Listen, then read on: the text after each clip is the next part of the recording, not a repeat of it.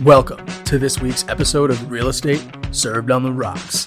In this week's episode, the guys have an open conversation about the lawsuit going on with the National Association of Realtors around sellers paying buyers commission, all while enjoying Buffalo Trace bourbon. Welcome back, everybody, to another episode of Real Estate Served on the Rocks, brought to you by Living in Colorado, the Mile High Perspective on YouTube. My name is Charlie Sardelli, and as always, I'm here with a guy that is just flabbergasted by that intro. That was fantastic. So much energy. Throw a little bit extra into it. So much energy. Jameson Amros with Fathom Realty, guys, as always. And guys, Oscar, back in the barrel today. Guys, don't forget, we post our episodes weekly on YouTube, and also you can catch us on iTunes, Spotify, all the major streaming platforms pretty much every Friday. I do apologize, last week's episode, I had some stuff go on with some airlines. Not gonna name them. I should, but I'm not going to. Spent an extra 2 days in New Jersey. Not something I ever want to do, ever. But I was there. Got to spend some extra time with my family. At an airport that services really one major airline. Yeah, exactly, right? His whole entire goal is to unite the United States. Exactly. I like that. It was good. And guys, don't forget, on this podcast, we bring you guys quality real estate information straight to the consumer from news headlines, the market, and everything in between, specifically because we want you to be armed and ready in this crazy market that we've seen over the last year, 2 years, 3 years. 4 years, 5 years. 5 years, 6 right? years, whatever it is. And also, while we talk about real estate, we drink some bourbon. We do. And I'll tell you what, man, it was really cool. One thing, so I was away last weekend. I went up to Rhode Island, Block Island, and I went fishing with my uncle and some friends. Caught a 37-pound striped bass. It was pretty great. Picture was gnarly. It was awesome. We capped out, got 24 blackfish both day. So over 48 pounds of meat brought home between six of us. It was awesome. But the reason I talk about it is because one of the guys there was actually a bourbon connoisseur. Yeah. And like he just spends money on bourbon. And what was really cool, I was telling Jameson this before we started, is I got the chance to drink Pappy 10-year and Pappy 12-year. And I swear to you, the bartender did not know what he was doing, because we got that Pappy 12-year for $30 for the pour. And I'm talking, it was like the end of the bottle pour. So that on average is what, $75, if not over $100. Oh, easily. In some places, right? Easily. So it was really cool, because that's supposed to be like the golden goose egg of bourbon. There's some up here, and in the bourbon club.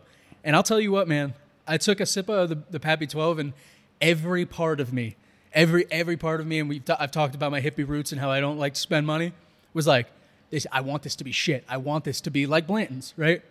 No. Oh my God. Just neat, no water, nothing. Amazing. Like, the complexity was great. Oh, yeah. Just the flavor all through. And the burn was almost non-existent. Yep. And we both looked at each other, and me and the gentleman that got shot with me, and we were just like, damn it, it's worth it. Are you sure that it wasn't because it was $30? I tried not to let it affect me, but at the end of the day, I took the sip. I had a moment with it. I took it out to dinner. Let it schmooze me a little bit. Yep. Let it touch your leg. Let it touch my leg, and then it took me home, man. She touched my leg. It took me home. It showed me a good time. I'll tell you what. Pappy 12-year, I can attest to it. It was good. It was good. Yeah. But, I mean, talking about Pappy, today's bourbon is kind of a staple, right? If you drink bourbon, a lot of people know Buffalo Trace, right? I mean, you could say it is Pappy. Yeah, pretty much. I mean, it's same distillery, right? It's just the young Pappy. Yeah, that's right. That's right. So when Pappy was Padre.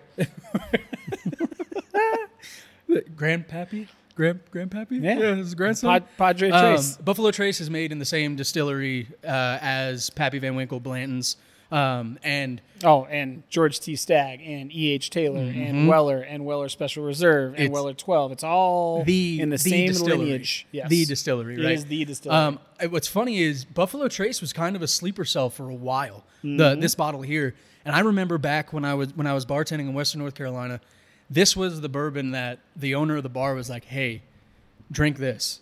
It was $20 a bottle at that time, and she was like, "This is going to be the most buttery, best bourbon that you're going to find for $20 to $25." And I got hooked on it.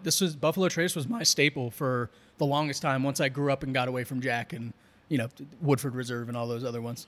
So the reason that Pappy is so good, do you know how long they age it for minimum? No. 23 years. Ah. 23 years. It's crazy. Yep. It's crazy. No, this whole lineage of Buffalo Trace, the distillery, I think is still one of my favorites. Yep. It's one of the tried and true. It also is. It was victim to the folklore, right? So if you go on Netflix and watch Heist, or Neat. This is the distillery that's highlighted in Neat too. Yes, Trace. Correct. Like but Heist was the Pappy Van Winkle heist. Yes, and they detail and essentially, genius marketing, right? They made it rare on purpose. Yeah, and then when it got stolen, they just essentially flipped it on its head and said, "Hey, it got stolen because it's so good, and now it's hard to find." Like this bottle, it's $31, right? Mm-hmm. You would think that's in line with Larceny or Elijah Craig, whatever. They're hard to find. Yeah, they are very, very hard to find. Well, and I think that's because everybody knows. Yes, everybody knows. Yep. Especially once those two aired, and everybody who drank bourbon was like, "Oh wow, Buffalo Trace." Yeah. But again, screw you guys, because I was buying this bottle for $20. I know, dude. I know. Well, it was a hidden gem, and it was amazing. It's still one of my favorite bottles for under $40. Yeah, absolutely, bar none. Absolutely. And guys, we're gonna give you a fair overall, not our hey, I love this. This is a good one to have view, but we are going to give. I love fair this. review. This is a good one to have. We're going to try and be as objective as possible. Impartial, all right. But the one thing that I enjoy the most about Buffalo Trace is, and it has been this way from the beginning for me, is butter. Yes. I always get butter. Yep. And in a smoothness kind of way rather than a flavor kind of a way. I'll be honest with you. This is since we started drinking on the podcast and doing the podcast, I've steered more away from Buffalo Trace, especially because I don't really drink as often anymore, other than here. And it's been interesting for me because having tried all these other bourbons, Buffalo Trace was my top gear. So I'm interested to taste this and actually give it a rating, right? Well, while we wait for the pour to open up a little bit before we take our first sip, the topic that we're going to cover today has been going on for about a year and a half already, 2 years now. 2021, I think. Right? And what we want to cover is something that we've talked about in the past, and we may call this a little bit more of a controversial episode because of what the nature of this lawsuit against NAR is. But virtually, the background of what we're going to talk about today is there's litigation, a lawsuit against NAR for... What is NAR? NAR is the National Association of Realtors. It is the board, the association that keeps realtors accountable and has us. That's where you see if somebody says realtor, they have to go get certified. Realtor. By NAR because they're held to a certain standard, and you have to pass classes. You have to have an ethical class, continuing education. Mm-hmm. CE credits, and you're held to a higher standard because you can be held directly accountable by your local board. So in our case, it's SMEDRA, the South Metro Denver area, or DMAR, depending on in Colorado where we're from. So, continue. So basically, what this lawsuit, and this is going to be very, very entry level explanation of it, but people are suing because they believe that realtors make too much money and commissions should be less than they are. And as you guys know, whenever Jameson and I are sitting here like this and Oscar's in the barrel, this is freeform, baby. I may say some things today that, fuck it. It's freeform. Yeah, it's freeform. No, you hit it, right? So there's two real main issues or areas that are being argued. And number one, when we say that the commissions are too high, specifically, and this is going to be important, it's that the buyer's agent commission is being paid for by the sellers in most, if not all, circumstances. Yep. And the second piece of this is they're basically asserting that the MLS, which is the multiple listing service, is seen as a conglomerate and doesn't give everyday individuals that want to sell or buy the right information. It's almost that NAR is hoarding the information. Interesting. So that they can quote unquote price fix, which we're going to talk about. Yes, we're going to talk about I don't have an opinion other than the fact that it's bullshit. And we'll go through why. I'm not going to just leave you guys with the fact that it's bullshit. I think there's actual real world ramifications. Yes. If this is successful, that is hilariously going to affect sellers as well, if not more than they really think. Yes.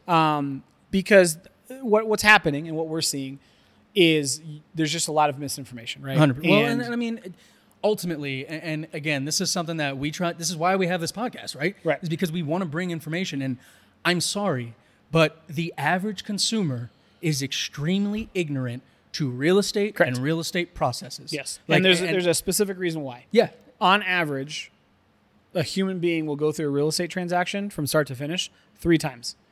Our life expectancy is what, 77 years? Mm-hmm. So 3 times in 77 years. We don't expect anybody to be all up in this information day in and day out, right? Mm-hmm. Like day in and day out. Yeah, the investors, obviously the agents, the realtors, property management companies, but by and large, you guys go through this 3 times in your entire life, right? If I were to, I don't know, do anything 3 times in my entire life, I have no idea what I was doing, dude. Trying to build a real estate YouTube channel. Yeah. Right? Like we understand it's niche, right? Right. People are only going to search the information when they need it. Right. But at the end of the day, exactly to Jameson's point, that's why people are ignorant to the processes and how it works, right? So before we get too heated, let's go ahead and get this first sip in. Cheers.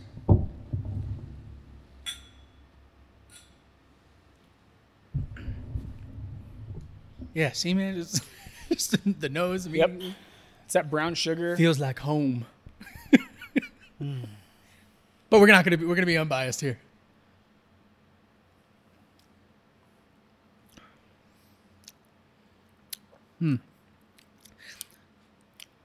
On the nose again, butter, caramel, a little bit of vanilla. Yep.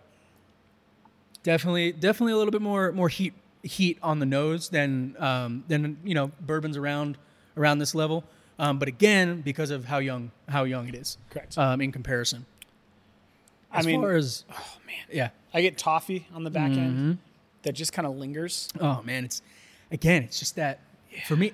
It's smooth. It's a sweetness at the back end. It's almost like a dessert after you take the sip, and it sits. And it doesn't coat your tongue. It doesn't burn your tongue. Like it's not like the syrup we talked about. It just kind of sits in the back of the tongue, and you just enjoy it. Yep, a little bit of chocolate. I'm getting a little chocolate bit of toffee. I get a little bit of like, I don't know, apricot, like right in the middle, like a little bit of fruit. I was gonna say maybe a little forward for me is like the fruit. Yeah, a little fruit, but yeah, Spice that toffee and kind of chocolate finish at the back end is, yeah. Yeah. Buffalo Trace, baby. Welcome back, Buffalo Trace. Welcome back. This is what's in the decanter 98% of the time. So yeah, let's in order to so Jameson and I don't go off the rails on you guys on the on the conversation, because we could do that from time to time. Basically, we want to kind of just break down. I know we said what it was about and what the basic questions are. Yeah, the overarching theme that we want to talk about, I feel, is twofold, right? Number one, people are saying that because of the multiple listing service that essentially brings together smaller brokerages listings all into one place, the plaintiffs are essentially saying that it leads to price fixing of commissions, not of houses, but of commissions. Okay. And because of that, they also believe that it has essentially looped the sellers of a house into paying not only the listing agent, but also the buyer's agent.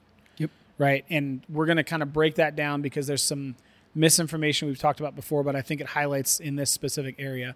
And then, I mean, what I want to talk about honestly is let's say it does go through, right? Yep.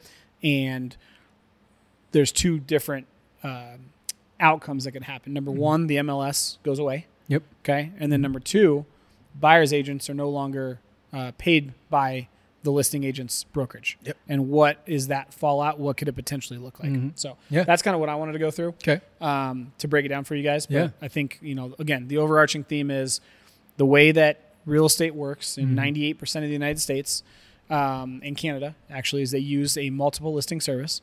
So if you guys remember back in the day, we've talked about this before, like go to the mountain towns and you go to like the Keller Williams office and they've got the magazines with all of the Keller Williams listings, right? Well, if I am not in that mountain town and visiting that specific brokerage, I don't know those homes exist, right? Yeah. I just don't. And that was the way it was for a very long time, right? And there's always been multiple brokerages. Keller Williams, there's Remax, there's Compass, there's Fathom, which we're part of, Berkshire Hathaway, like hundreds and hundreds, right? Mm-hmm. But their agents and the brokerages own the listings, right? So if I go out via Fathom and I have a listing, that listing is owned by my brokerage. With an MLS, we put that into the multiple listing service. In this case, we use RE Colorado here in Denver. And any agent that has access to that MLS sees my listing being advertised, can schedule showings, can look at information, so on and so forth, right? Yeah. That's how it works. Yeah. So the argument is that price fixes. Yeah. Well, and I mean, in that vein, right? And I think it's funny if they want to say having the multiple listing service creates virtually a monopoly, Right. Right. What is it not the same thing as like Antique Roadshow? Right. Like Antique Roadshow, everybody knows that's where we get our valuations. That's great. They set the price on these things. So is that not a monopoly? Yeah, other people can sell it. Just like hey, other people don't have to list on the MLS, but you're at a significant disadvantage because as Jameson stated, not only do you get on a national, a statewide platform in states, but you get information like quality checked information. So you have verified information. Verified, yeah. That by if state, county. it is found as inaccurate, the individual that lists that property can now be held accountable. Yes. Right. Mm-hmm. Yep. And so it becomes a thing of, at the end of the day, and this is something that I wanted to, talk about is I asked Jameson the question, at what point at what amount of money does a business have to make in order for something like a commission or how much money they're taking from you to just kind of be whispers in the wind, right? And what I mean by that is you have realtors, you have photographers, you have, people who build custom woodworking tables, right? You see it on TikTok all the time. Software companies. Medical sales. Right? That these people, well, and that like the bigger ones, right? I'm talking about companies that have a specific face. Right. Like one person. Yes. So, Yeah. And what I'm saying is it's a lot easier for somebody to go, hey man, I see you and I know you're taking my money. So therefore I don't like that you're taking my money. Correct. Yes. But perfect example, everybody has car insurance, right? And what I just experienced recently was a 50% jump in my annual premium. So I reached out, and again, not going to call out names, but they're supposed to hold me in their hands, and I reached out and asked them, hey, what the hell's going on? I didn't change anything, nothing updated. And what they said to me was, well, sorry, it's costing more for us to cover premiums at this time. So we're charging you more. Okay. And then I go, well, what are you going to do for me? What kind of discounts do I have? Sorry, we don't have any discounts for you. Okay. So now why isn't there a class action lawsuit? Well, hey, can you just cancel your insurance? Oh yeah, you're right. It's that easy. You can cancel it and then just not have insurance on your car. Yeah. Mm-hmm. Is that how it works? That's exactly how it works. Right? Especially if you have like a loan on your car. Yes. Yeah. Then it gets repossessed. Mm-hmm. So if we want to talk about like racketeering, well, you're saying that the banks are forcing people to get insurance on an asset because they kind of own that asset, which then forces you to get insurance, and then the insurance can turn around and go, hey, you know what? We're going to raise your rates by $100. Yep. Right? Mm-hmm. 100%. Yeah. Annually. And you can't go then cancel it. I don't care. You can cancel and go somewhere else. Mm-hmm. But all insurance companies follow each other as far as rates go. So you may get a little bit of discount here, which is not negotiable, but you have the choice to use somebody else. Mm-hmm. The MLS, what the argument is it forces individuals to use an agent to buy or sell a house because that is the only way they get access to the available properties. That's what the argument is. Yeah, right? And that's and at the same time, let's go back to Wild Wild West. Right? That's the argument, though. Right? That's what it is. And it goes, okay, that's great. So, hey, Jameson, does the MLS when you list require public remarks based on the property? Yes. Does it require for you to tell like how much square footage there is, if there's been any liens on the property, taxes, anything like that? Are you held accountable for that? Mm-hmm. If I just go to Joe Blow down the street and we have a bill of sale, that's a legal tendered bill of sale. State of Colorado, as long as it's got signatures on it. Right? So virtually what that means is people want to fight for the ability to get screwed on a deal. Oh, maybe? Yeah, we talked about this, right? Real estate in general is it shouldn't be, very emotional transaction, right? And I think you hit the nail on the head where people, when they buy or sell a house, especially when they sell a house, they watch their money disappear, right? And that's on purpose because, back in, I think it was 2017, 2018, I forget which administration it was. I know Trump had a piece of it and then Biden repealed it because he wants to do his own investigation. But it made the MLS disclose what the commission was, right? And then when we go to the closing table, there's line items that show the commission, right, for what's being said. So if I'm selling my house, I have line items that I have to go through to verify what my actual net proceeds are. And part of that is not only the commission to the listing agent, but the commission to the buyer's agent, because the listing agent splits that with the buyer's agent. And oh, by the way, the commission that you charge, or that I charge a seller, is negotiable. Right? Hold on. I want that to be repeated, highlighted, bolded. Go. Say it again. It is negotiable. Okay. Negotiable. So if we want to throw it up on the screen, maybe the definition of negotiable. What it means is, if you are using a product or service, you can negotiate, aka have a discussion between two individuals as to the value that you are willing to pay and the value that they are willing to give you based on price.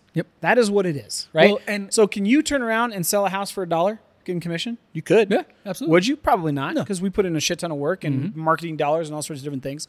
And just like any other profession, we charge for our expertise, our advice, our guidance, our contract knowledge, everything else. But there's a reason that you have flat rate listing fees where somebody goes, hey, I'm going to sell your house for 1%. Great. You can use those people. Are you going to have the best experience?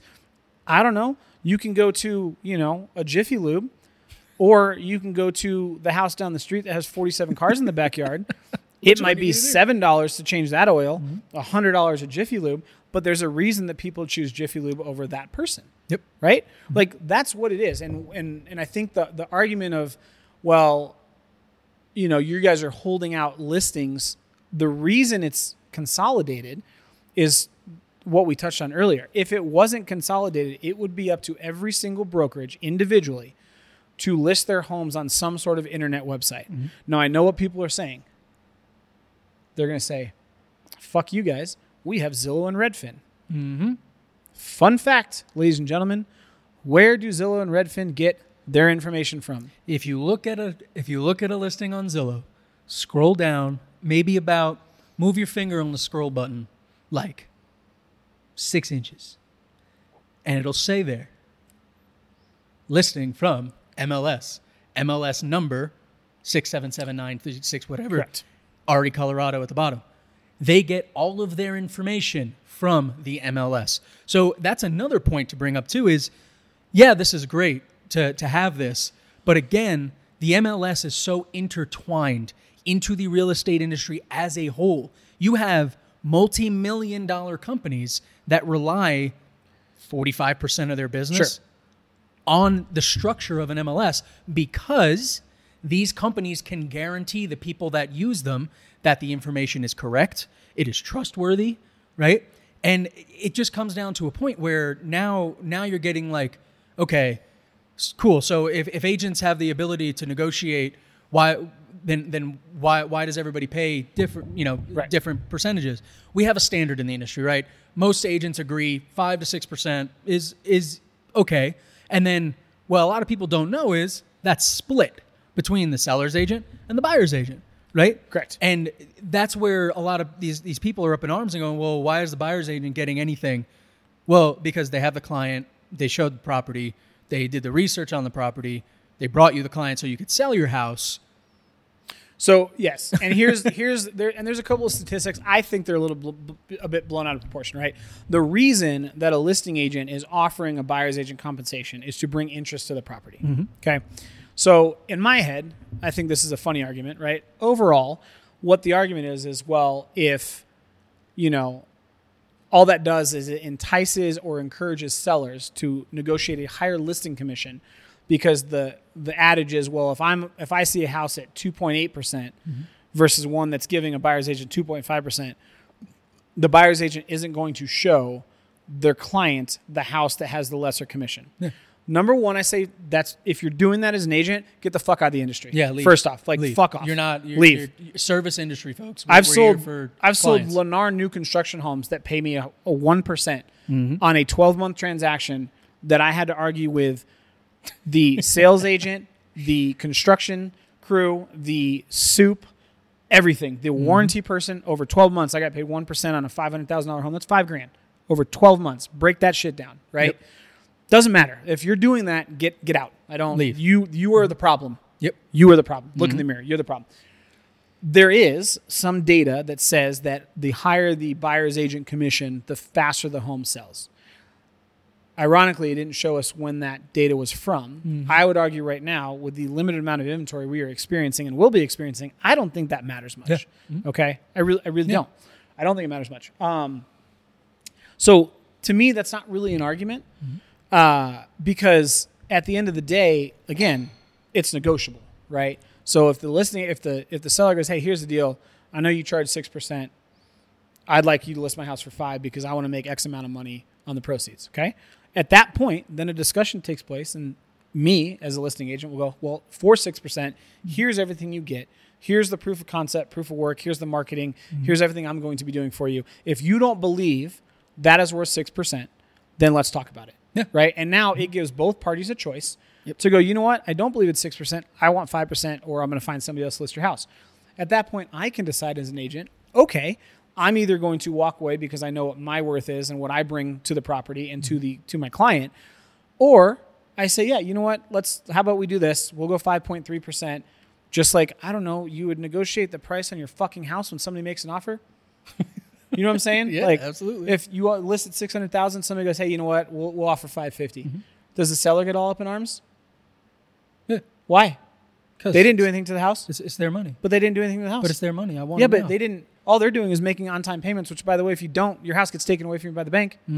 Right? Yeah. Well, I need to make this amount. Okay. Well, did you do anything to the property? Did you add in, I don't know, Corian or granite or quartz or Italian marble from Tuscany? Did you redo the cabinets? You know what I'm saying? Change like, the front door. At the end of the day, the negotiations on both sides. So as a seller, if you're getting frustrated that you're having to give away a percentage of your money, and we've talked about this before, don't use an agent. Don't for sale by owner. Do it. Right?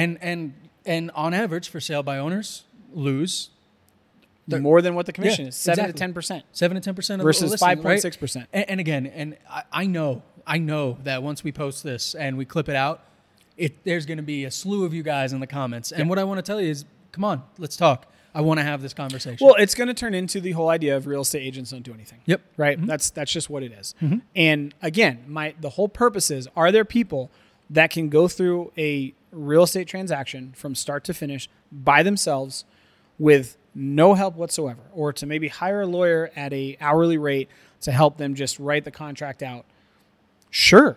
Like that's fine, right? You know what you can do that. What people don't understand is it is a service industry, and the people that want to use our services will pay for those services. You don't have to. There's nothing in the Constitution of the United States that says if you want to sell a piece of real estate, you have to use a realtor, right? Nope, specifically, Jameson Armos, Fathom Realty. My phone number is down below.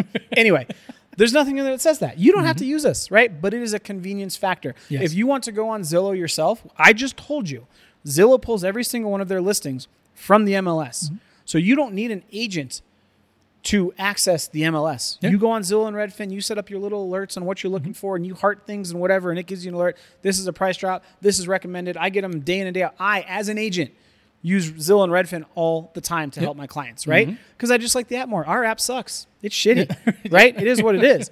But what I will do is I will then verify what Redfin has with the MLS because I know that it's accurate. Yes. And the world in which an MLS doesn't exist means that every individual brokerage is now responsible for the accuracy of their information. And there is a lot of agents that are individual that don't have brokerages. So now you're relying on individuals that can turn around and say, hey, you know what? I'm not going to get in trouble. I know this is really a 3-bedroom, but I need people to come look at it. So I'm going to list it as a 4.5 or a 4-bedroom with 3.5 baths versus a 3-bedroom, 2-bath.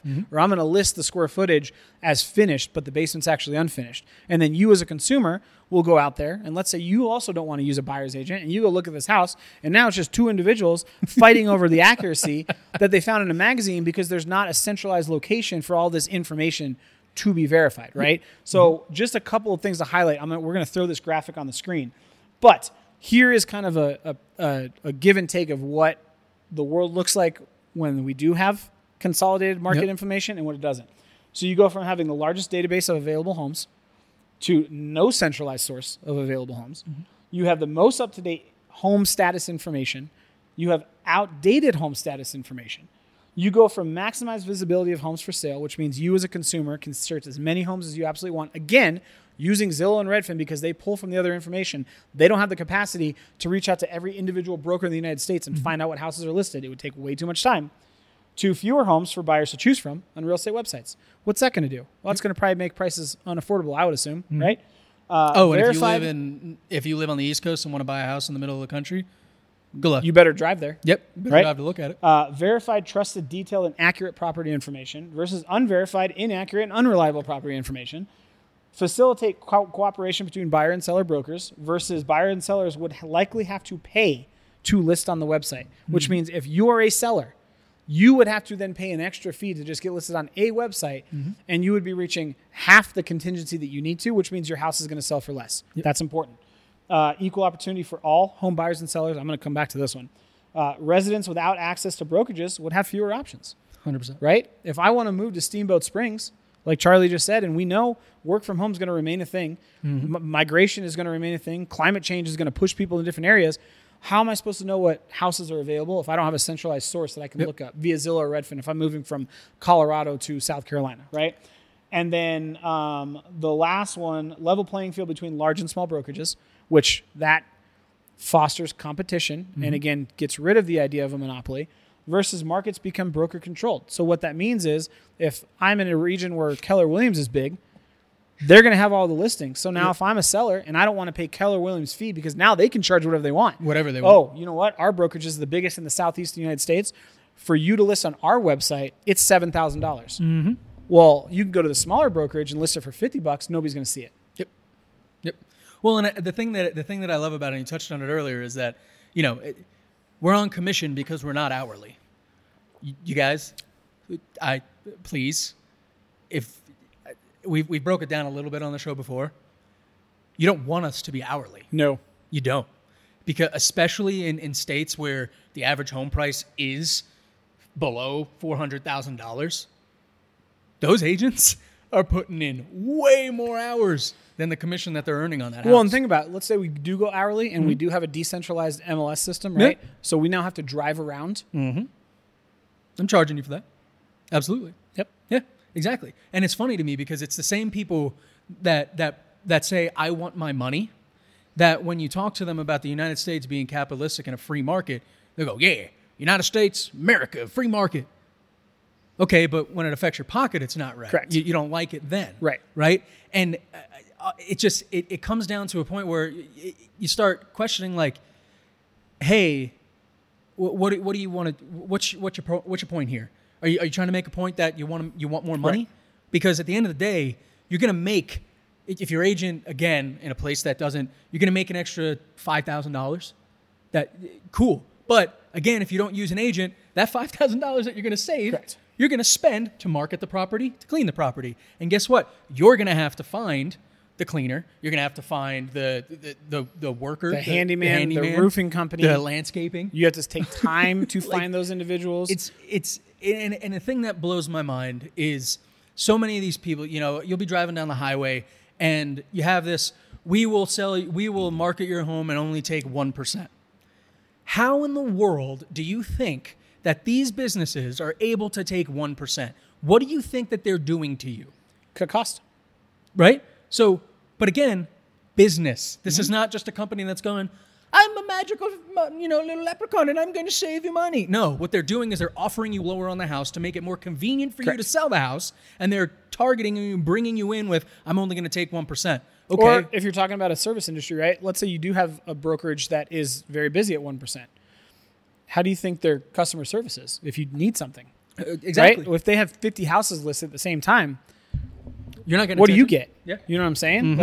And in order for me to make what I make now, if I listed at 1%, I'd have to sell 3 times as many houses, which is great. I could do it. Yep. But my customer service and my attention to detail is going to go through the window because I'm reviewing 30 contracts at a time and having 80. Like it's not a feasible thing. And then, by the way, the 1% pays the 1% to the listing agent, but still pays 2.5% to the the buyer's agent, which really now you're at 3.5%, 4% on any of those flat listing fees. So it's not actually 1%. That's a whole conversation. But that brings us to the next fallout piece of this, which is if this is successful and they rule that the seller does not need to pay the buyer's agent, okay?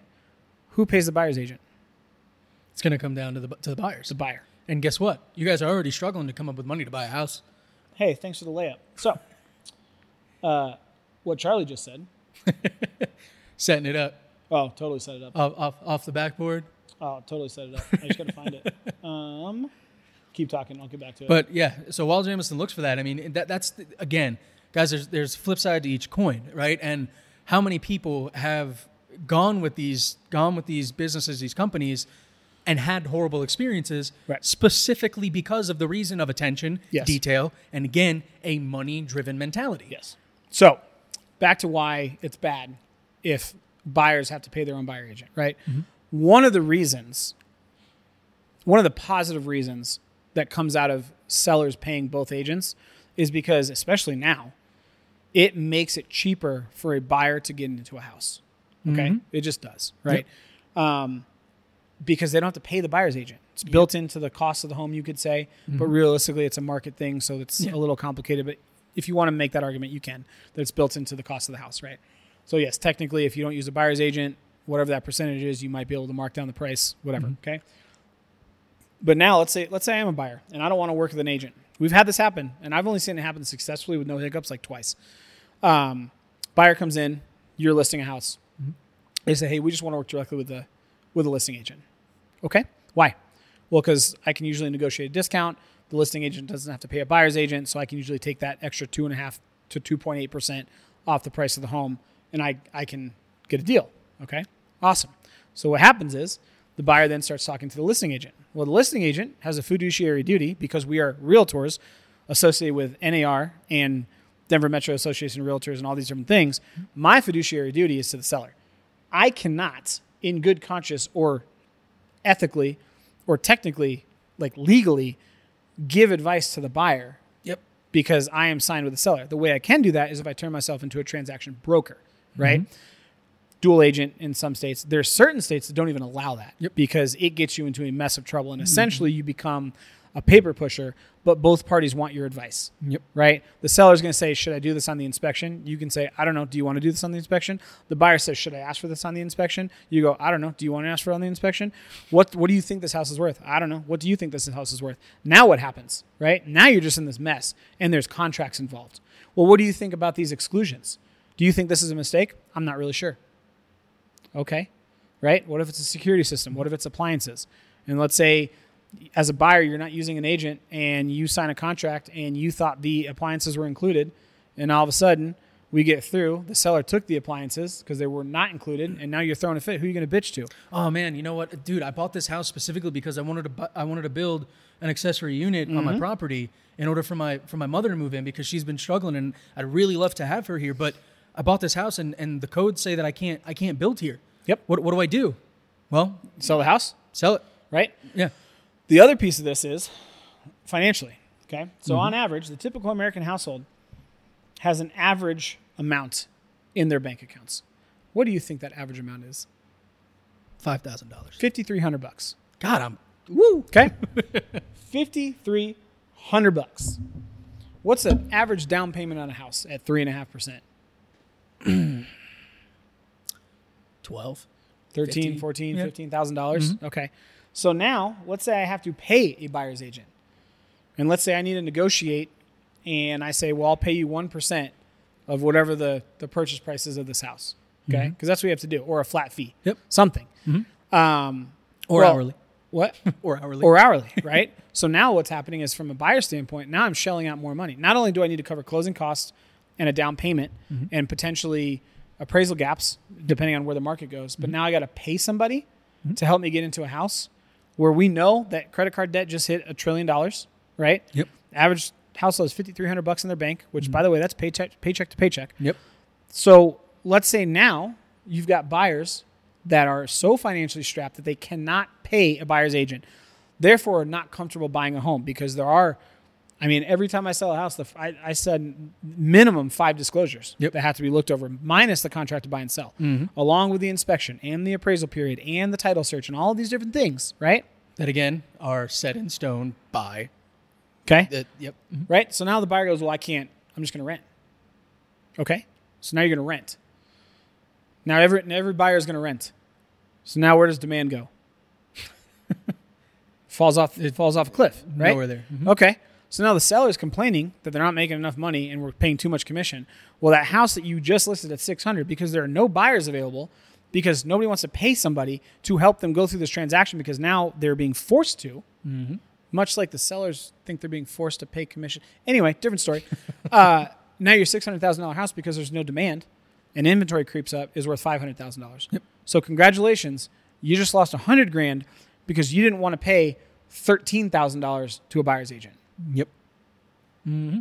Right? It's It's economics. That's it. 100%. But it also just comes down to the mind mentality, right? You know, call JAG Wentworth, they 77K. Like, it's my money and I want it now. Correct. Right? And because ultimately that's what it is we talk about it all the time. This is one of the largest investments, bits of money that normal people are going to see in their lifetime, right?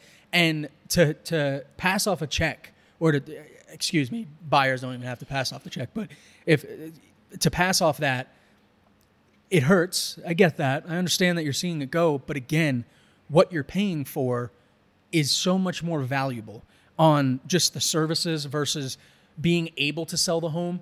You know, and this market is a perfect example, because at the end of the day, with the limited amount of inventory that we have, if you're a buyer and you're coming to a house, and we didn't talk about this, you're coming up in competition on a house.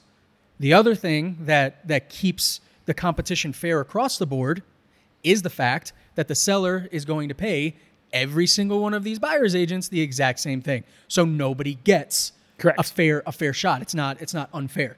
And by the way, we can't collude like that. Because of the association, because of what we have, I can't strictly say, hey, if you're not using this agent, I'm going to charge you extra.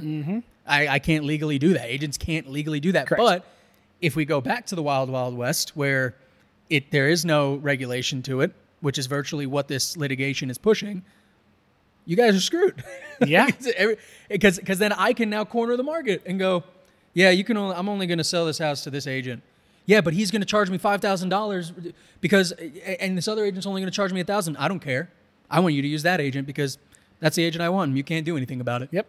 Like, it's one of those things where I get it. Like, I understand, like, the money moving hurts a little bit, but it's what you get for the cost. Well, and it's funny because this all started as people started to see these home values rise. Right? Oh yeah. And now all of a sudden, like, if I had a house that was $400,000 and I paid a 5.6% commission or whatever it is, you know, that's X amount. Call it $30,000 roughly. And now all of a sudden, my house 2 years later is worth $680,000. Well, in my head, I made $180,000. But now you're telling me I have to pay the same percentage, not $180,000. The real estate agent didn't do anything to make my house worth $680,000. Yep. Cool. Neither did you. Yep. You just lived there. Yep. That was it. And you are nothing. now talking about unrealized gains in an argument to say, well, this is not fair and they're paid too much and blah, blah, blah, blah. Now, again, we've said this before, right? Are there realtors and agents that are not worth a damn, that are shitty, that are unscrupulous? Ooh, right? There he is. Yes, there are. We've dealt with them. Charlie could tell a story right now, honestly, if you wanted to, but we don't have time. But that's what the board's there for, so that you, as a consumer, can report it. Yep. And you can get them out of there. And I'll tell you what, as this market gets tougher, you're going to see a lot of agents, a lot of the ones that aren't in it for the right reasons, drop out. Right? They just will. Yep. Doesn't mean that your take-home proceeds should change because you feel like somebody else is making too much money. Yes. Like, but I'm sorry. Again, at the end of that's the day, why I go back. do I think, I don't know, dude. UPS, okay? UPS drivers. Yeah. They're union, just negotiated. You can make up to $170,000 as a UPS driver, okay? To deliver packages. And my uncle was a UPS driver for a very long time, respected the grind, respected the hustle. Is it $170,000, $180,000 job? I don't know. I was never part of it. I'm not mad about it because at the end of the day, if I'm that mad, I'll go out and I'll get hired by UPS and I'll go be a driver. Yep. Well, and that to my point again, it comes back to the like, at what point does the business get large enough to where you don't care? Right. Because you see it so often. And I mean, like photographers, any of my photographer friends out there, how often do you hear, well, I can go over here because this person's going to charge me less? Cool. Are they going to spend 5 hours editing your photos? Right. Are they going to make sure that they have the right lens and aperture ISO for the photo and where you are? No, you're paying for a specialty, right? And it's so much easier for people to look at an individual that's making money and go, I don't want you to make that money. But now take the individual away from it and you're dealing with a corporation that you can't talk to. Right. You're going to call, they're going to hang up the phone. They're not even going to answer you. Exactly. Right? And so, again, it just comes down to the point of like, people are going to complain just regardless of what happens. Because it's an emotional transaction. That's literally what it is. And it hits their pockets. Yep. And that's where all of this is coming from. But again, my thought is, two things happen, right? So if the buyers have to get paid by the buyer's agent has to get paid by the buyer. Well, that agent's got to hang his license somewhere. So those fees are going to be higher. So that means what they're asking from the buyer is going to be probably similar to what it is now. Yep. The only difference is now the seller doesn't have to pay for it. But again, if the buyer can't afford that fee, then the buyer's not going to go to that house. The house isn't going to sell. It's not going to sell. Exactly. And then you're going to take the price drop anyway because your house is sitting on the market for 75, 80 days. Yep. Combine that with the fact that now if it's not a centralized database and I'm an individual that can't afford a buyer's agent, how am I going to find your house? Yep. I can drive around. Now gas is $4 a gallon, so that's not going to be a thing. Well, I can browse on the web. Well, you can't use Zillow and Redfin because they're not going to consolidate all that shit because that's their entire business model, and it's impossible for them to do so right now, right? Unless they charge you buku bucks. Exactly. And then you're also going to have people that are going to refuse to list their properties as sellers because if it's not not a mandate, I don't want to say a conglomerate that's been put together to give kind of free market access, the sellers, you took a hit on you took the win on not having to pay your buyer's agent. But if you're in a small market and Remax is the only place in that small market that lists properties and you want to sell your property, now you have to pay a premium. So what if I didn't have to pay this person $10,000 or $5,000, $10,000, but I got to pay this website $5,000 and it's only going to get blasted to this very specific area, in which case now I'm going to lose $15,000 on the sale of my house because I don't have enough interest. Cool, you saved 10 grand, you lost 20. But and again, the other thing that we had that we really haven't, I feel like, driven home, as we mentioned, percentage on commission is negotiable. Correct. Jameson, is there a cap on that percentage? No. Oh, so wait. So what you're telling me is now, if that doesn't change along with the fact that the seller pays the commission, now you can have these large companies, Remax, that do have resources, say, okay, we're going to charge you 10%. Because we have to pay to market, we have to pay for the website, we have to pay for all this because the MLS is not there. Like, and it's just so funny to me that like it's two people who went, you took my money, that have now been held up for the last 2 years. Blows my mind. And it's projecting to last at least another 3 until there's a conclusion. Blows my mind. So these people are now spending money, the money that they complained about losing. Right. To fight this. Well, think about it like, dude. Think about it like Expedia, right? So what has Expedia done to the travel industry?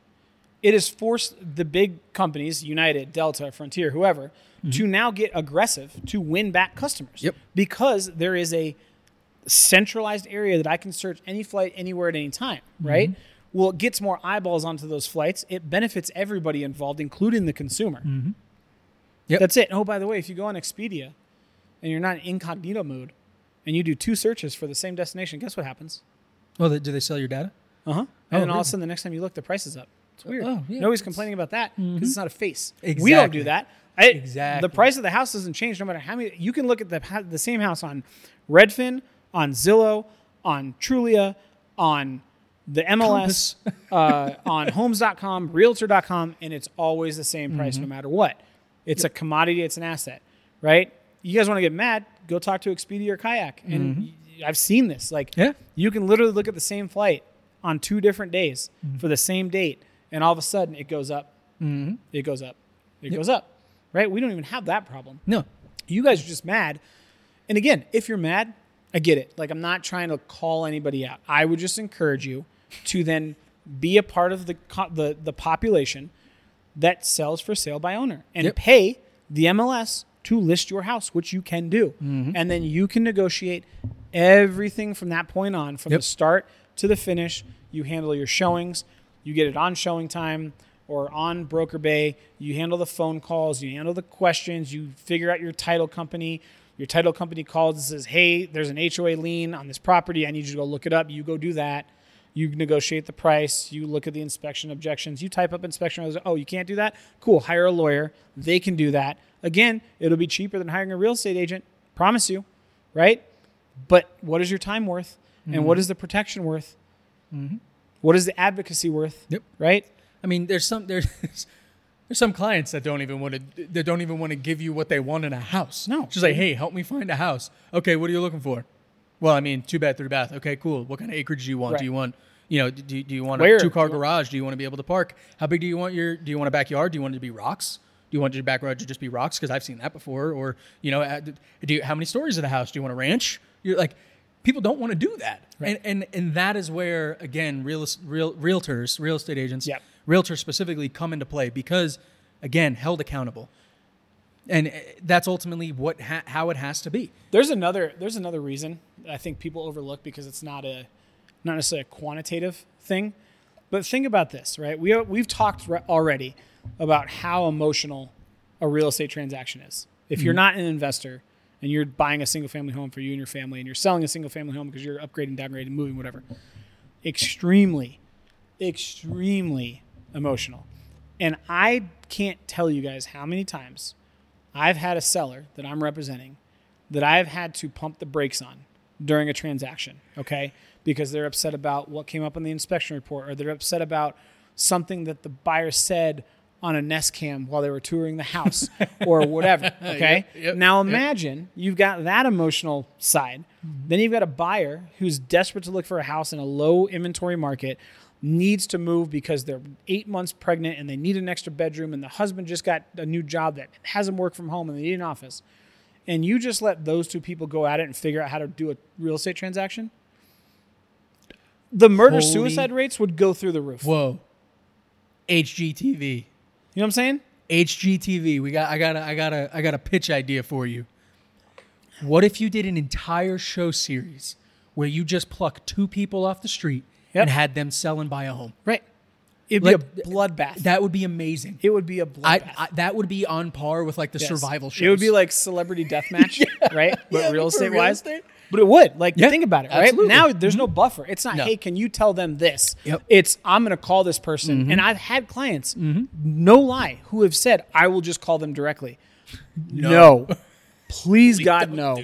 You do not understand what that is going to entail. Mm. Like, it would be, excuse my lack of vocabulary, a shit show if it turned into 2 people just bartering over a fucking house with everything else that's happening. Bro, have you looked at Facebook Marketplace? Oh my God. Look at Nextdoor. Just look at Nextdoor.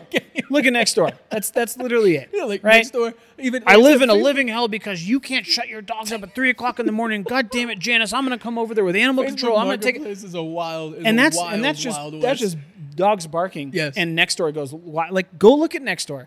Go look at the majority of human beings on the internet, and then ask yourself: is it a good idea for those same human beings to directly negotiate with each other to buy and sell a home that they've lived in for the last 20 years? Just ask yourself that question. I feel like if you watch the news regularly, humans have been displaying the fact that they can't communicate effectively. I'm just running through scenarios right now, like a final walk. Yeah. And they're like, oh my God, this carpet isn't vacuumed. And then they call up the seller and they're like, this is fucking bullshit. And the seller's like, fuck you, I'm not selling my house anymore. And they're like, well, you can't do that. And then they're looking around for answers and they're like, oh wait, we don't have an agent or an attorney or anything to tell us what to do. We're just going to fist fight. And it turn into a cage match. Whoever wins gets the fucking house. Take 10 paces. You know what I'm saying? Like, dude, it would be wild. Yep.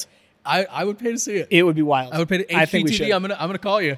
I'm going to call the pitch because that would be a show. But that is the future that you guys are envisioning if this stuff comes to fruition. It is, right? Mm-hmm. And yes, it's an extreme example, but I also look at it as a very slippery slope. And some of this is feasible. But again, it's a web. If this was 50, 70 years ago where it was just being established and coming up, cool, we can restructure. You have an entire industry. If I'm on the Oregon Trail and I'm like, I like this cabin, and then Joe Bob's like, oh, okay, cool, I want to move out of this fucking place anyway. Yep. You go, cool, here's a piece of paper, 8 sheep and my daughter. I'm out. Exactly. You know what I'm saying? Yeah, exactly. But now you got HOAs, you've got mechanics liens, you've got bankruptcy, you've got divorce proceedings, you've got court orders, you've got all this different stuff that's involved in a real estate transaction. Yep. And you need 2 parties that are fiduciarily bound to their respective clients to make sure that everybody gets what they want and nobody gets screwed. Yes. That's what you need. And then you need an overarching system to regulate that because you want to make sure that as you are buying the most expensive asset you will in your life for the most part, that it's accurate, dude. Yes. It's accurate. Like, that's what you need. That's it. Absolutely. Lovely conversations, I'll tell you what. And I mean, guys, please comment. Come at us. Give us a call. I would love to talk to you about this because this is a conversation that I would say I have at least once a month, maybe twice a month. Like, oh, well, agents are pointless. Okay. Like at this point, then you start providing the facts and the information, and oh, okay, all right, and they back down, right? And this will be a forever fought battle, because one individual is making money off of another individual. Yes. And that's just how the world turns. It's how it works. Understandable. But at the same time, like, I'm sorry. I said it earlier. 90% of the population of the United States is completely ignorant to the happenings and the process of real estate. I can't get this brawl in my head happening in the living room. Yeah. Because, like, the seller decided at the last minute to take a TV that was wall mounted, and because it was attached to the property, it was included in the inclusions, but they didn't look it over. Yep. And then, like, you got 2 people just over an 85-inch OLED. Yep. Because it's a $3,500 television, inside to side. and then the TV breaks in half, and it's like, well, who's fucking responsible for this? And then you and I are on the sidelines drinking Buffalo Trace, going, don't know. It's great. Do you guys need some water? You want a break? No. All right. Cool. Oh man, wonderful. All right, Jameson, what else you got for him? No, I think that's it, man. This episode was not, obviously we're realtors, right? And we have our own opinion. And there's certain things that I love to bring as much unbiased information as I can. This one, though, has so many ramifications to the marketplace as a whole, specifically home buyers and home sellers, right? Like, here's the deal, guys.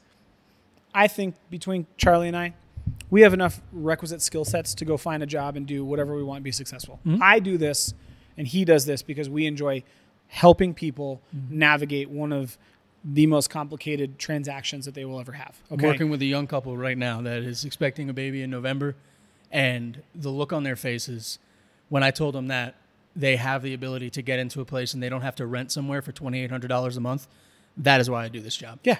That's it. I mean, it is, right? Like, I helped a gentleman going through a nasty divorce to get out of his house and close that chapter of his life. Like, there's reasons. Do we get paid well for what we do? Absolutely. I would encourage you, if you look at this and go, man, I'd like to make X amount of money off of this home sale, then become a realtor. It's a $350 course here in Colorado, guys. But guess what? It's on you to finish that course. Correct. So it's on you. And I'm not trying to harp on this, but at the same time, like, there are just certain things that I think are driven by ignorance that I have to call out. And I think this is one of them, right? Do I think there's shitty realtors in this industry? Yes. I've worked with them. And yes, they're fucking horrible. But if myself or the client they're working with reports them, they get held accountable, plain and simple, right? At the end of the day, as a consumer, you guys, and we've talked about it, right? You guys have to vet who you're working with. Ask for reviews, ask for referrals, really ask the tough questions about how an agent works and what their communication style is like and experience and all these different things. And then make that choice, right? And at the end of the day, you guys have to understand you have the choice to just not use us. That's it. And there are people that I've met that have the capacity to do that and do it successfully and make money on their house and sell it and not be emotional, whatever. I speak about the majority. And the majority either cannot or they will not. Or have not had the means to learn appropriately to perform it. And what do we say, right? On average, you go through a real estate transaction in your entire life three times. So there's just no way that you guys can have the same skill set, knowledge, market background, etc., that somebody that's in the industry day in and day out does, which is okay, right? That's why I don't change my own fucking oil in my car, guys. Well, I mean, I it's will pay also somebody for it. Could I do it? Yeah, give me a YouTube video, and I could probably I figure just it out. picture like Tony Hawk walking up to somebody with a skateboard and be Yeah, like, dude. hey, do a kickflip. Right? It might take me 4 hours, and I might stain the shit out of my garage, but God damn it, I'll change the oil. Or I can go to a professional and understand that he's going to do this, plus check fluids, plus do this, everything else, 100 point, whatever it is, and I'm secure in my decision. Did it cost me $100 when it could have cost me $37? Yes. But do I know when I get in my car I'm good? Yes. Have I also ran into shitty oil change companies? 100%. Right. Do I go back to those people? No. No. Do I refer them? No. Because that's it's your choice. That's the beauty of a free market and a capitalistic society is you guys can choose whoever the fuck you want. What you need to understand is you will still have this choice if all this that we talked about goes down, but those choices are going to be A, severely limited, B, severely influenced. And now all of a sudden you're going, well, yep, I got my wish. I just saved 10 grand, but now I'm pigeonholed into using somebody that I don't choose. Yep. All right. I think this is a good time to move into the one rock takeaway for the episode. I'm gonna one rock bash somebody in the head. I'll take it first. All right. My one rock takeaway for this is a scenario. Okay. So A scenario. A scenario. So I'm excited. let's say you have a craft beer or a bourbon that you guys like a lot, and you've been drinking it for 5 years, and the cost Like has just been one bottle? well, multiple. brand. You like Like the a brand? brand, yeah, I Got it. like the brand, Got it. right? So brand. So brand. Yep. And now that brand all of a sudden gets bought out by Anheuser-Busch, a huge, InBev. right? Because I think InBev owns Anheuser-Busch. Okay, yeah. Okay, InBev, right? Yep. Is the first thought in your mind, wow, this is going to get so much better after they buy it? Or is the first thought, uh-oh, Sell out. this stuff might get worse? And if that's your answer, reconsider how you think about what's going on with the whole NAR commission situation. It's my one rock takeaway. I like it. I like that. That was a good metaphor. That was good. Man, I don't know how to follow that Thanks. without getting angry. Yeah, right.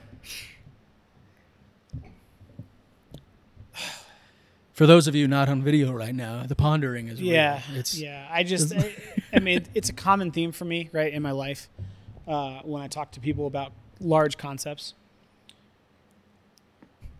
I just want you guys to take a step back and look at a real estate transaction as a whole, not from your specific buy and sell, but for the market as a whole, right? Look at the transaction, not the paycheck. I don't even say that. I would say look at the big picture, right? Like everybody's goal is to increase value in a home. Why? Because it is the one asset that you will ever have. Check me on this. You will ever have that you can gain value from while living in it. Just sitting Okay? and doing nothing. While living in it, unless some weird shit happens with the car market, okay, and you're living in your car, and for some reason your 1987 Tercel is like now worth $30,000, okay, this is the only asset you're ever going to have that not only can you enjoy the benefits of it immediately and live in it, but it's going to grow in value. And what I want to say is when you look at realtors, okay, our goal is to get you as much money as possible. By doing that means we want to sell your house for as much as possible. That in and of itself means that we want to bring the price of your home as high as possible, which is increasing your value. And if I increase your value, what do I do for the rest of the neighborhood with similar size houses? I increase their value. What happens if I continue to let this be a free market and to foster competition? It is only healthy for you guys. There is nothing good that I have seen, and I have been researching this now for like a month, just trying to figure out the ins and outs, that I have seen from a homeowner standpoint that benefits by lowering commission or negating buyer's commission or getting rid of the MLS. I don't like short term. Yes. In one transaction, that's cool, dude. Like the one out of the three that you're going to have in your life, if you're going to save yourself 15 grand because of this, that's great. Right.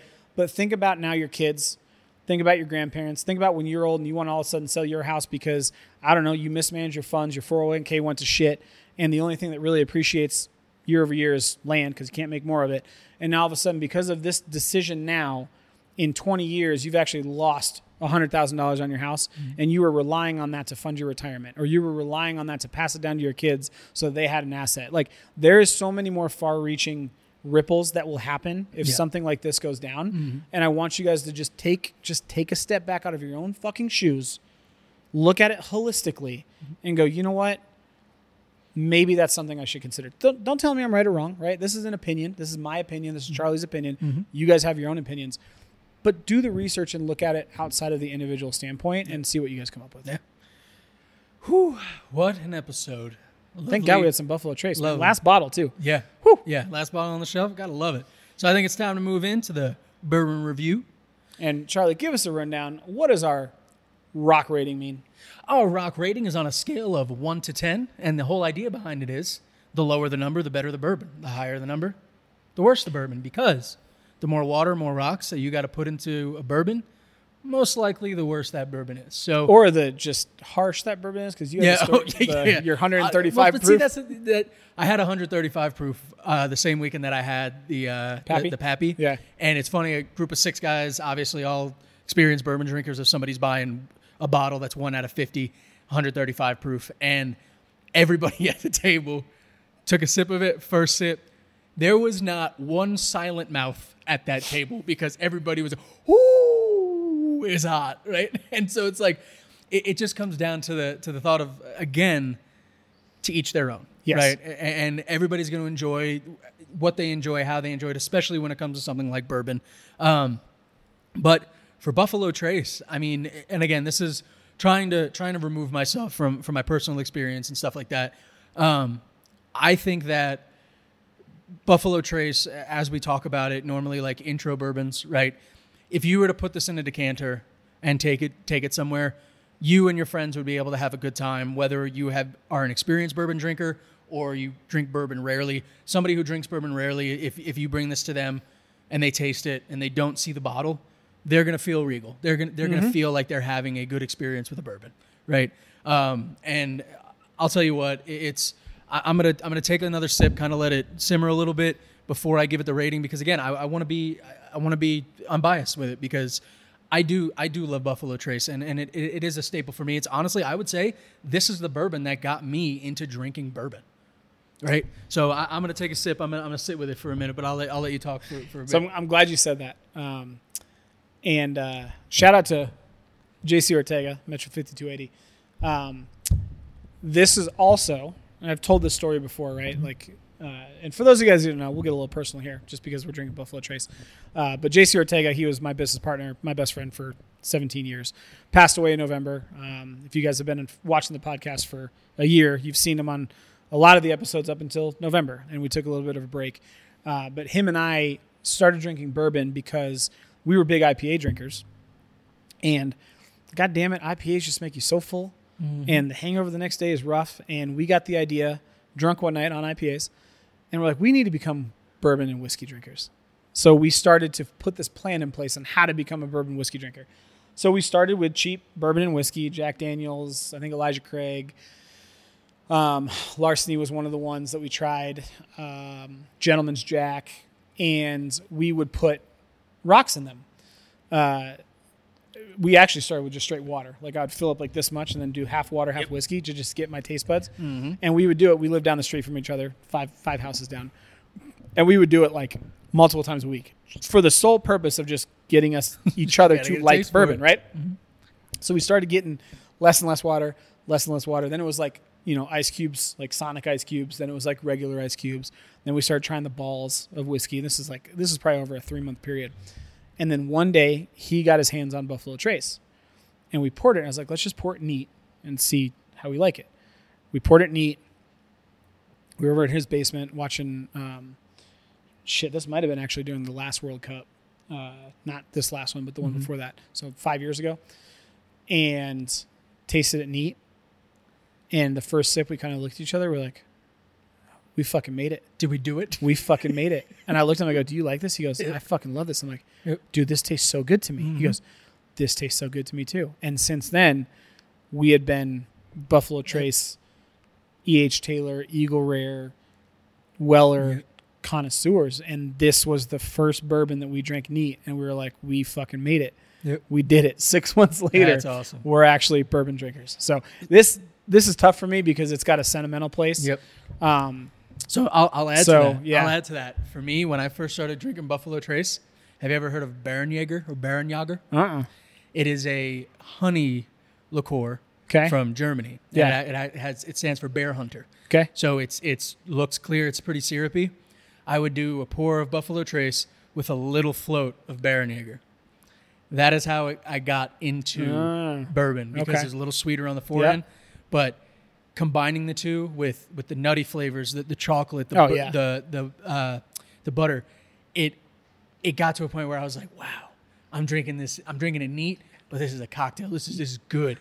And then eventually the Baron Jager just fell off. Yep. And I was left with Buffalo because that's what it does. Yeah. It gives you an opportunity to sip through, enjoy it. It doesn't hit you in the face with the ethanol.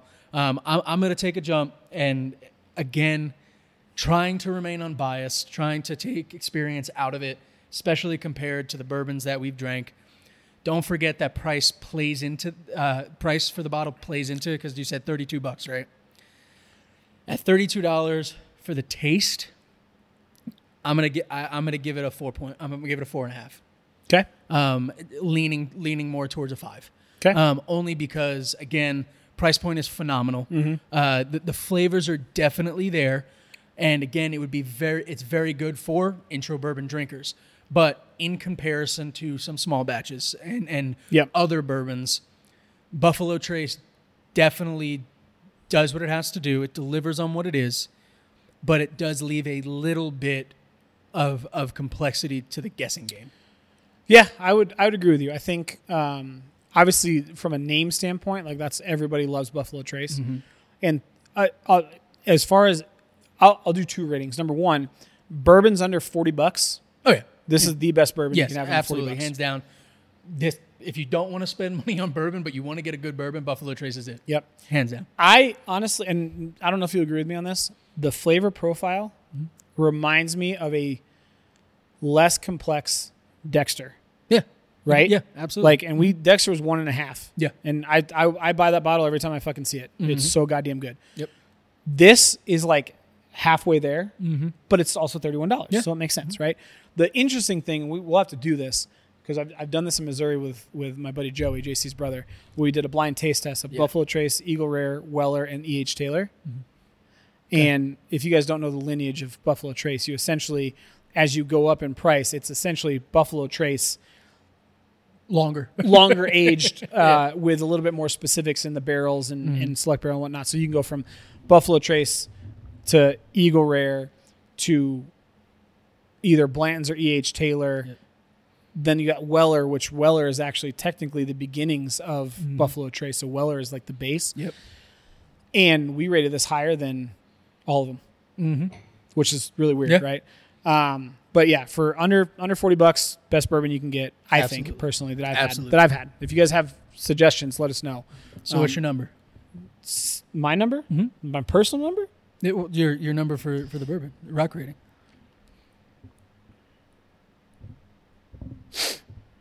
3.75. I like it. 3.75. Yep, that's a good one. That's 3.75. Good way to go. Good way to go. I think it's because I'm thinking of like the larcenies. Yeah. Right. And I think Elijah Craig, we rated it like a 4-ish, 4.5. I think this is better. Okay. I don't think it's worlds better, but I think it's the complexity and the way that the toffee stays on the back of your tongue. And I think it's 45%. So it's 90 proof versus 80 proof. And I think Elijah Craig and Larceny are 80 proof. Yeah. So you got a higher proof that I think has more complexity and flavor. So I'm going to go under a 3.75. I like it. Yep. I like it. Yep. Hell of an episode today, everybody. Thank you so much for joining us. Remember, you can catch us every week on our YouTube channel, Living in Colorado, at the Mile High Perspective. Please, please, please give us a like, a follow, subscribe, a comment, whether it be good, bad, in between, whatever it is. We'd love to engage with you guys and have the conversation. Let us know if we can try a bourbon that you like and you want us to give a try and give a rating to. And remember, guys, you can reach out to us and get us at RESOTR at themilehighperspective.com, or give us a phone call at 303-578-0263. Rings both of our phone numbers. And then obviously social media. You guys can find me, the Colorado Real Estate Guy, basically everywhere. TikTok, Instagram, LinkedIn. It's Jameson Amros. If you guys want to follow me on there. I don't know who uses LinkedIn, but professionals. Yeah. I am a professional, like 4 hours a day. Right. Yeah. When it comes to real estate. Exactly. You can find me, That Lifting Agent, on Instagram, TikTok, Charlie Sardelli on Facebook and LinkedIn. And both of us would be more than happy to talk with you about anything. And I'm not going to lie, I think our TikToks are pretty good. Dude, I love it. Man. I think great. The videos are pretty good. Honestly, it's pretty entertaining. Right? Yep, agreed. You could also see my very beautiful girlfriend on my TikTok. She helps me with a lot of my videos. True. They're fucking hilarious. Yeah, shout out. Thank you guys so much for joining us. We'll catch you guys Cheers. later. Cheers. Thank you for tuning into this week's episode of Real Estate Served on the Rocks. You can find us on Apple Podcast, Spotify, and for the weekly video version, subscribe to our YouTube channel at Living in Colorado, The Mile High Perspective.